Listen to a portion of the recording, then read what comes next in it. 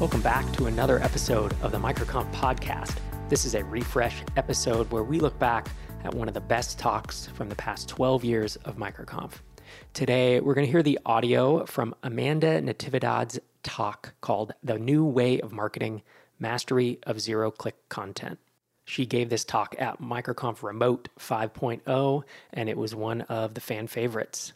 Speaking of MicroConf Remote, when this episode goes live, MicroConf Remote 6.0 is happening. It focuses on leveling up your SaaS sales. It's happening March 21st and 22nd, about 90 minutes each day, so 3 hours total of content and of meeting other founders. Recordings will be available. If you've missed any of the event, you should check it out at microconf.com/remote. Topics and speakers for day 2 are founder-led selling with Pete Gazanji, how to sell more faster and with a little less pain by John and Dege, and our founder by founder mixer, where you get to meet other founders in the MicroConf community. I'll be there emceeing live, and I hope to see you there, microconf.com/remote.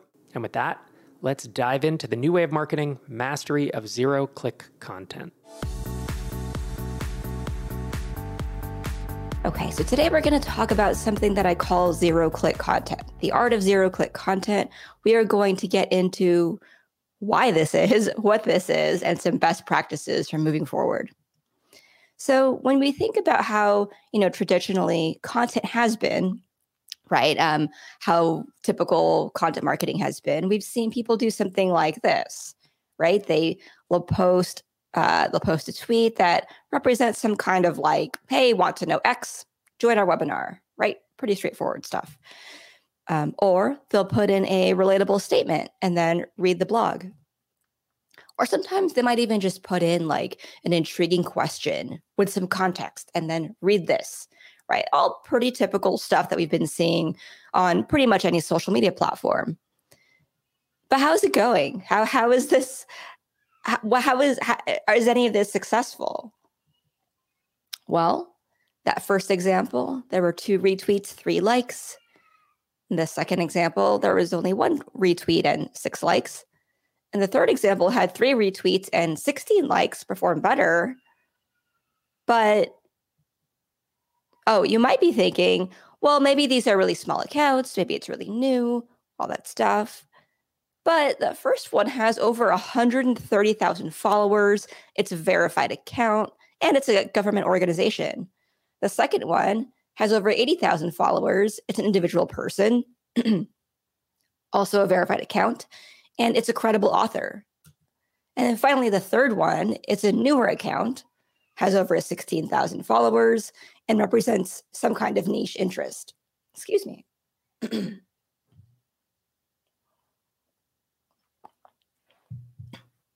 But it's not, so clearly it's not going very well. And a lot of this content is new. So I'll also point out, when I said how it started and pointed out some ways in which people or marketers typically share their content online, that's how we've been doing it for the past, 10, 15 years. But these examples are all pretty new. So we're seeing that it's not very effective. But why? Right? Why is this not effective? I think it could be, some kind of chicken or egg situation, right? Where maybe the algorithms have trained us, or maybe our own behavior has trained the algorithms where we no longer see or engage with that type of teaser content. Could be a little bit of both. And so what are some reasons for this?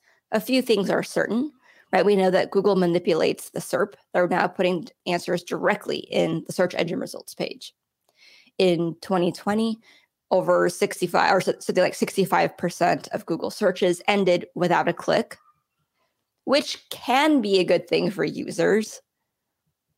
So let's say you're Googling, how tall is Paul Rudd or Paul Rudd height? Boom, you see the answer directly in the search engine results page. You don't really need a blog post to click into that to find out more. But this can also be really bad for publishers and small businesses. Here's my favorite example. So a couple years ago, the music lyric site or song lyric site, genius.com, accused Google of scraping their content or stealing their content and putting it directly on SERP, which meant that fewer people were linking to Genius. Google denied it. And so what Genius did was they used a watermarking system that embedded patterns in the formatting of apostrophes in its lyrics, right? So some combination of straight apostrophes and curly apostrophes, and saw that the exact watermarking pattern showed up in Google search, proving their point that Google actually was stealing their content. But, it's not just Google that's trying to keep people on their platform. Social media does it too, right? Social media rewards this native content. Twitter's algorithm favors threads over linked content, right? This guy, Sahil Bloom, has like 700,000 followers at this point, very famously writes these threads. LinkedIn's algorithm favors comments. So you see people like me who put things like link below in the comments in their posts. We don't even link to the actual content within our posts. We put it in the comments. And finally, Instagram doesn't allow links in their captions, right? And they only this year, began allowing them in stories. And so it's not just these main platforms, right? It's not just the ones I mentioned. It's Reddit, Pinterest, Quora. All of them favor in-platform content like linkless posts, images, and videos. TikTok and Snapchat are linkless. YouTube cuts off video descriptions that include links. So the old way of marketing your content, your event, your product, your business, it just doesn't work anymore. Instead of optimizing for Google, we now need to optimize for impressions, AKA we have to write really, really good content. But it's hard. How do we do it? So how do we create this type of share-worthy content that people actually will take action on? Through zero-click content, right? This is content that offers standalone value with no need to click. Clicking is only additive to the user experience, and it's not required. We see lots of examples of this from our peers, like Rand Fishkin, for instance. He embeds these 2-minute videos directly on LinkedIn. We don't even host this on Wistia or YouTube anymore because there kind of isn't really any point for us.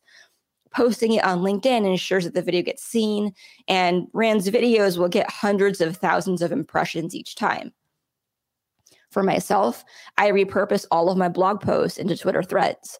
And that's right. I rewrite them as threads. I don't say, hey, look at my blog post, in the thread format.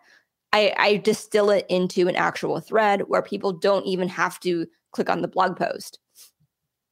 And then people like Brendan Hufford, right? Brendan writes these 150 word or so insights, and he posts them directly on LinkedIn, right? And Brendan runs a B2B SaaS consultancy. So this is also just the best way for him to drive interest and leads for his business. And it's not just the B2B industry, right? We can see this in D2C. This company, this D2C meat or protein company, Force of Nature Meats, they have over 90,000 Instagram followers at this point who are very engaged with their content. If you're not in their target audience, you would glance at this chart, not really pay attention to it, but really this chart is the meat of the information, right? This dives into, I don't know what it is, but it dives into a lot of detail about food and nutrition. And this performs really, really well for them. So for their target audience, they want this kind of content. Other examples, right? This to me is sort of a classic example. Howard Stern, the radio host, right? He has a long form interview show on Sirius XM. He has over 1 million YouTube subscribers. And what he does on YouTube is he posts 2 to 5 minute clips of just the juiciest parts of his interviews. It's standalone. You don't really need to watch the rest of the interview, but you probably want to after you see a clip that's just so good that you want more. Other examples, right? This one's kind of out of the box here. So Redfin, the Redfin CEO, Glenn Kelman, is now starring in a Netflix show about home buying and selling. So what's interesting here is this is going to be zero-click content, right? You don't need to be a Redfin user or customer in order to benefit from watching this show. It's just a show about buying and selling homes. So definitely zero-click content here. Okay, so we've gone through all these examples. Might seem like, okay, cool, but how do you do any of this? We have a couple of repeatable frameworks ahead. Ones that don't have to involve producing your own Netflix show. Oops. Okay. So your overall strategy in social media, you could think of it like this. Optimize for engagement streaks to get social visibility, followers, and traffic. You give the networks what they want, which is content that keeps users on the platform, so no links. Posts that earn either replies or repeat visits and clicks, more so than likes or shares. And visual and video formats, so give them shocking headlines and or surprising and unexpected content. Now give followers what they want. Consistency of focus. Sadly, people tend not to like deviation from the initial reason they followed you. So if you are posting saying that you write about tech and entrepreneurship, but you actually mostly tweet about what you're having for dinner that night, people aren't going to like that, right? They followed you for tech and entrepreneurship.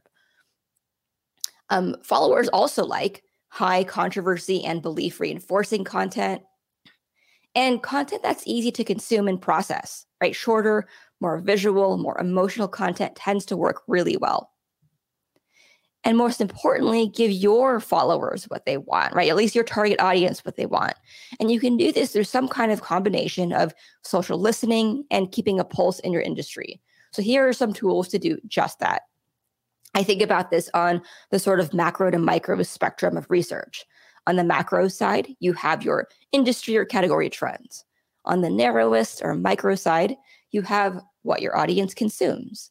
So to understand the macro, right, the industry or category trends, you can use tools like Google Trends, Exploding Topics, BuzzSumo, right?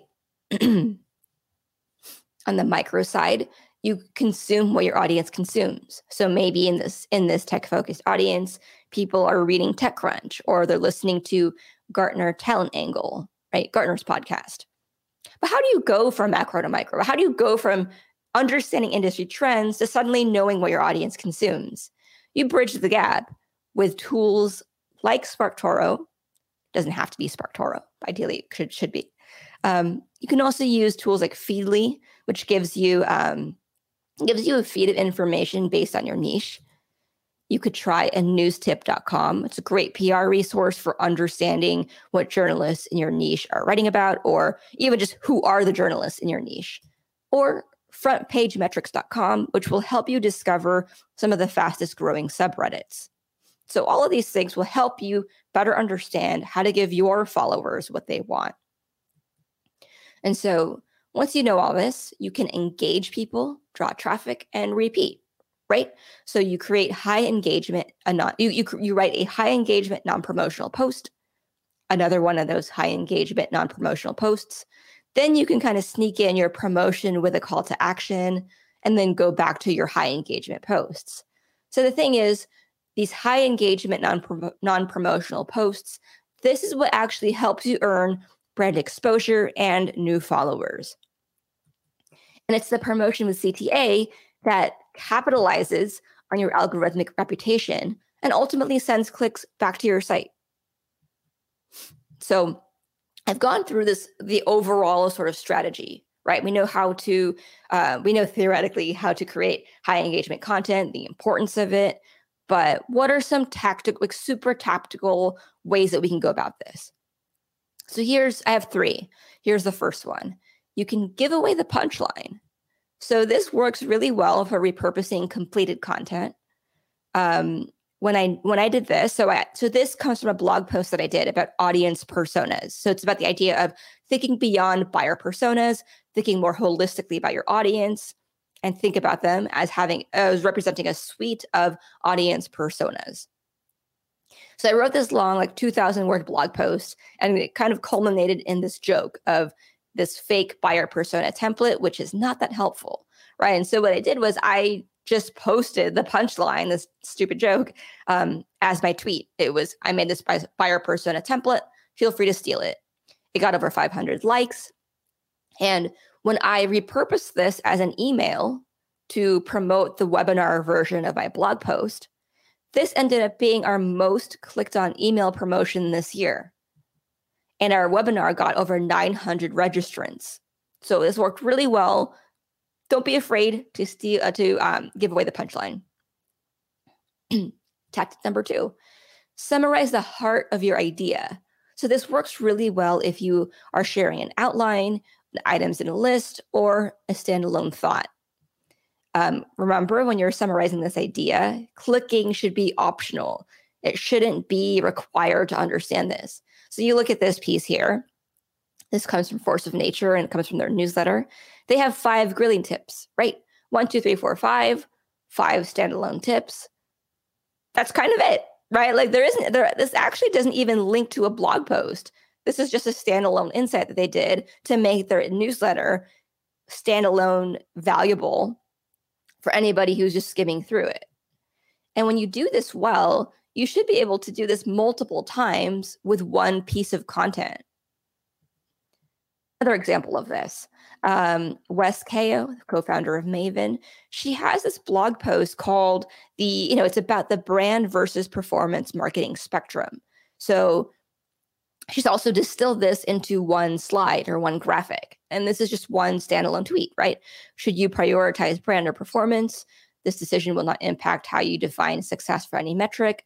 But anyway, it's the law of brand versus performance marketing. And on one side of the spectrum, you have performance marketing. It's focused on short-term conversion.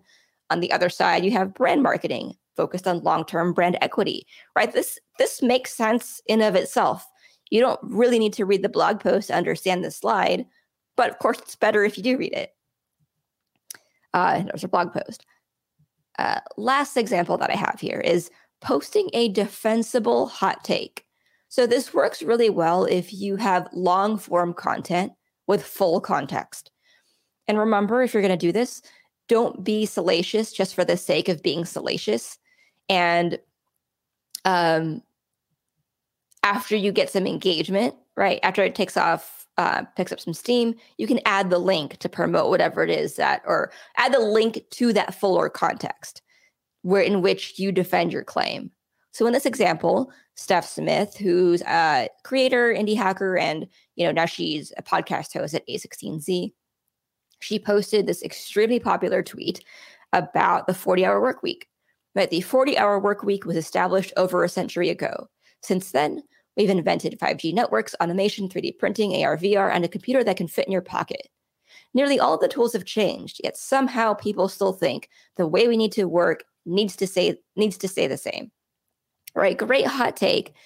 It took off really well, and then she added on a link to her personal podcast, which basically was like, "Hey, I have more to say on this topic. Come check it out."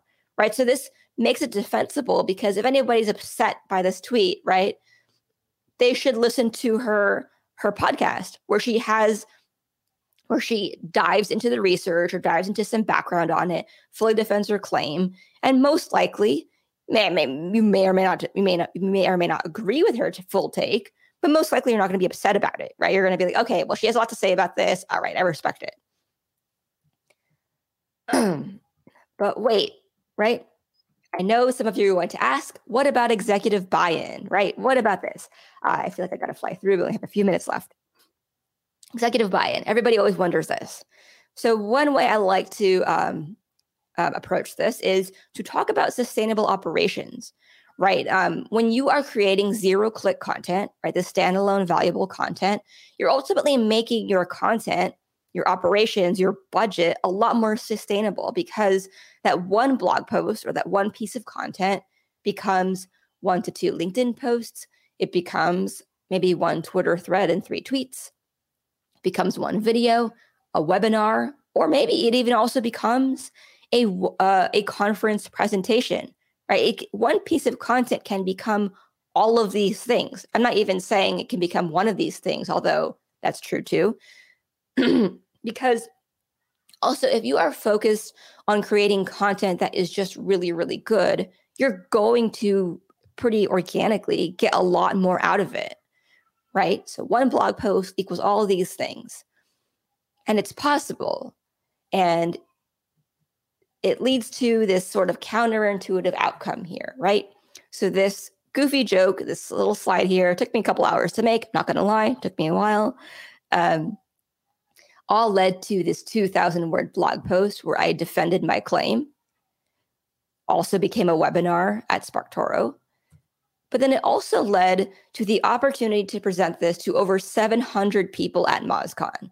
So trust the process, trust yourself, trust that whatever content you have, anything worth saying is worthy of becoming multiple other formats.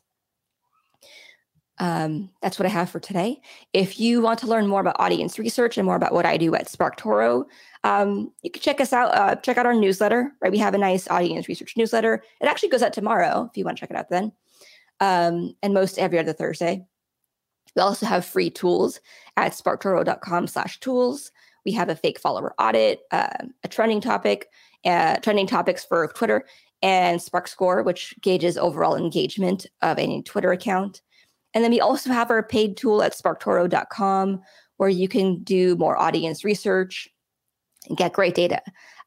This is a sample of it here. Overview of people whose profiles include marketing director. You'll see the top words they use in their bios, demographics, podcasts they listen to, YouTube channels they subscribe to, social accounts they follow. And then if you want to learn more from me, I'm on Twitter, most active there. I also have a twice monthly-ish newsletter at amandanat.com. And then I also teach a content marketing course with Maven, Content Marketing 201. Thank you. And any questions?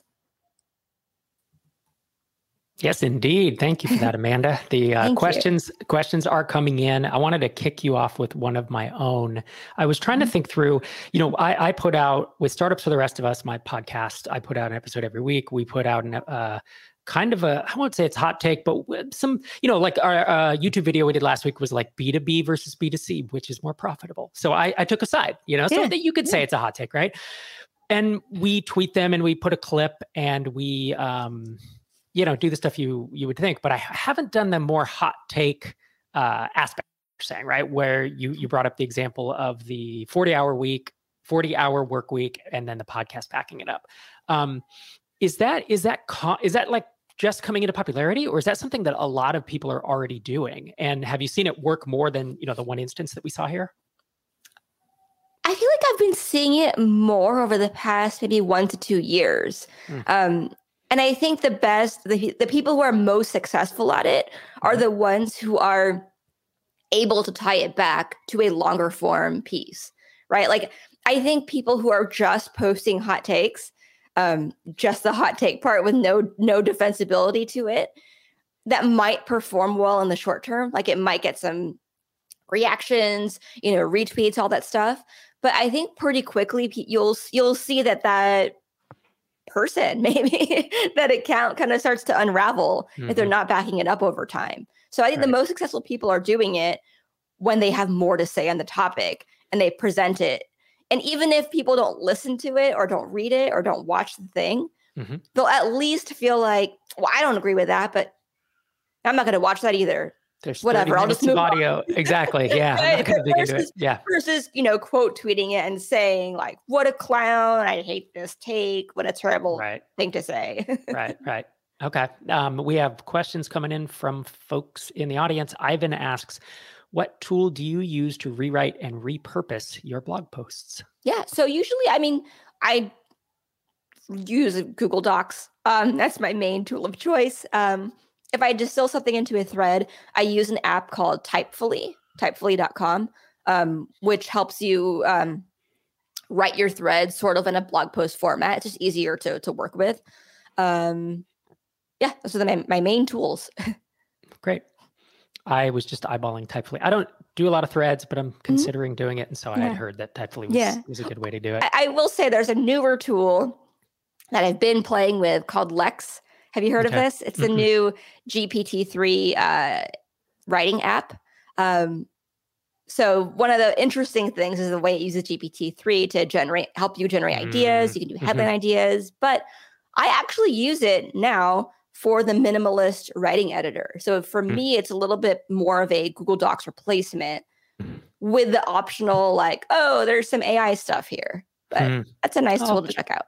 I'll have to check that out. And it works with Twitter threads? No, this is just for just straight writing. Yeah. Got it. So Lex.app. Nice. All right. Next question is from Matt. So you can repurpose existing blog posts into new content, but if you're starting from scratch, do you still make the blog post or do you just focus on the new zero-click content? Great question. I think you can do either or. You can start with the blog or you can start with zero-click content. I don't really think there's a wrong answer. My take is whatever you do, start the blog. Like get your home base set up so that you can point people to it if you need to. I kind of did them both at the same time-ish. So like I set up my personal site, I have a blog, super bare bones blog there, but it's more like if anyone Googles me or goes to my website, there's stuff there that's like, here's who I am, quick bio, whatever. And then I mostly started writing on Twitter. I guess the other, maybe a good kind of extreme example of this would be Sahil Bloom. I think for 2 years, I believe, Sahil only wrote on Twitter, didn't have a personal site, only wrote threads, grew a following. I probably have like 0 to maybe 200,000 in 1 year.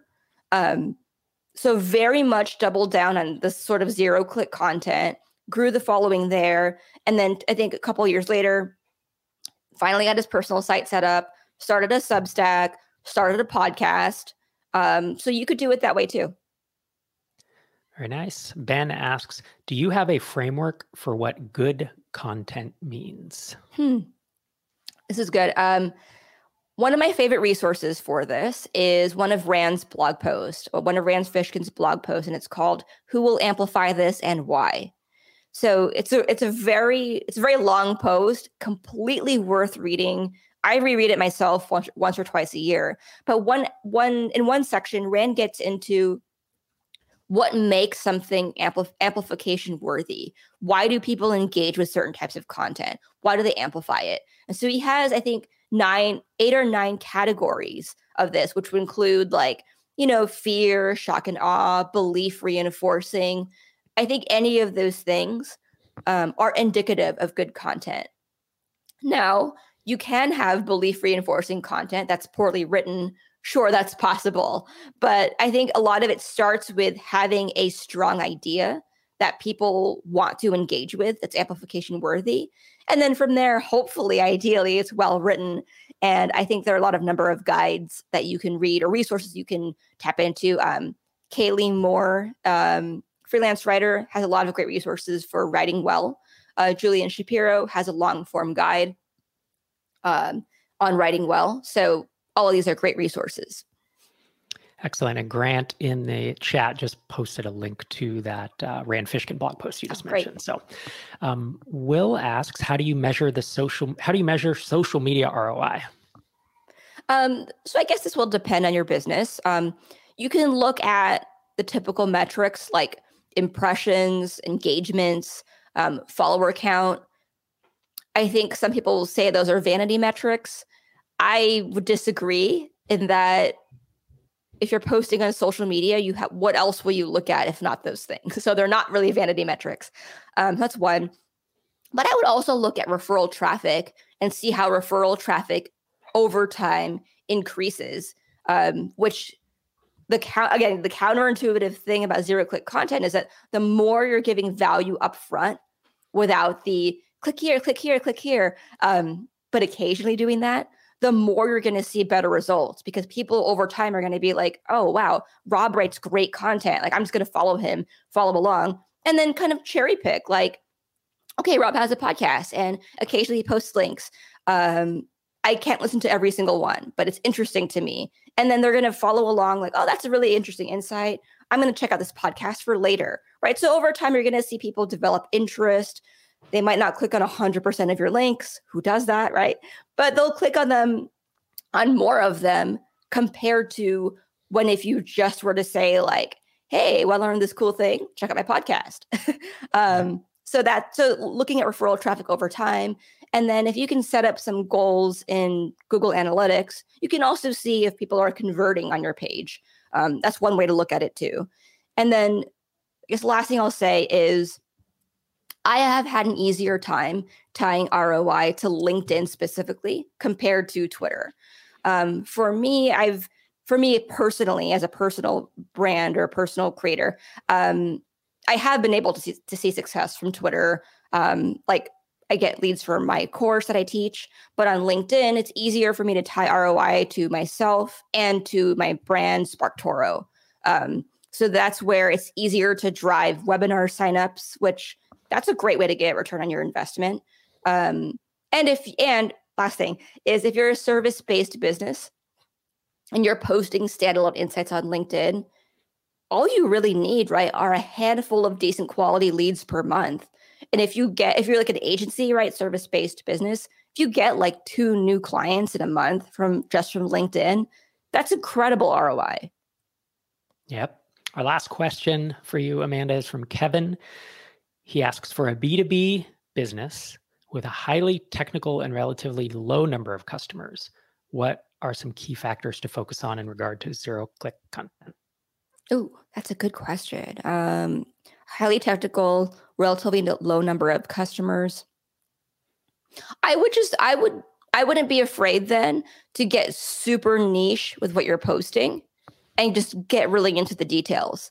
Like if there's a topic within a topic within a topic, like zero in on the narrowest aspect and get super technical. I think that's a great way to build affinity with this core group of customers.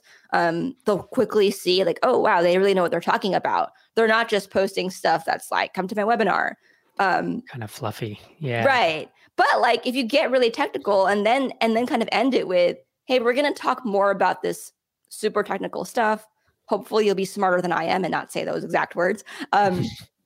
Come to our webinar. We're going to go in full detail on this topic. And so showing how technical you are, how into the weeds you are on your top of funnel channels will, I think, have a great chance at engaging your most loyal customers or the most technical people in your audience. I think that's a good way to think about it too, because if you think about it, like my business, MicroConf and Tiny Seed, really is essentially B to founder, B2B, and it's highly technical and there's a relatively low number of customers. You know, there are tens of thousands, hundreds of thousands. There are not 10 million folks trying to do this. And that is something that we do a lot. I view it as having some top of funnel content that's really, there's inspiration and it's, you know, be an entrepreneur, that type of stuff. But when I dig in and I'm like, you know, your LTV to CAC ratio, and you should be thinking about churn and net negative churn is this and that. I mean, that's pretty dang technical, right? And it can be boring for people. But those are the ones that, as you said, maybe the deepest fans, you know, or the people who really want to learn and who are really shipping, I think gravitate towards, because it is different than a lot of the zero-click content that you see on social media. I love your example because you're also giving a really good 2 examples of one, content that can be more appealing to a broad audience, like the entrepreneurship, that side of things, which can be pretty broadly applicable. So you can try doubling down on that kind of content, but sprinkling in the technical like LTV, CAC stuff that shows, hey, I'm not just going to be some rah-rah investor guy. I have a lot more to say on the ins and outs of running a business. Right. And with that, I'd love to thank you for showing up. Thanks for taking the time to speak to our audience. It was a great talk. Thank you so much for having me, Rob. Thanks, everyone.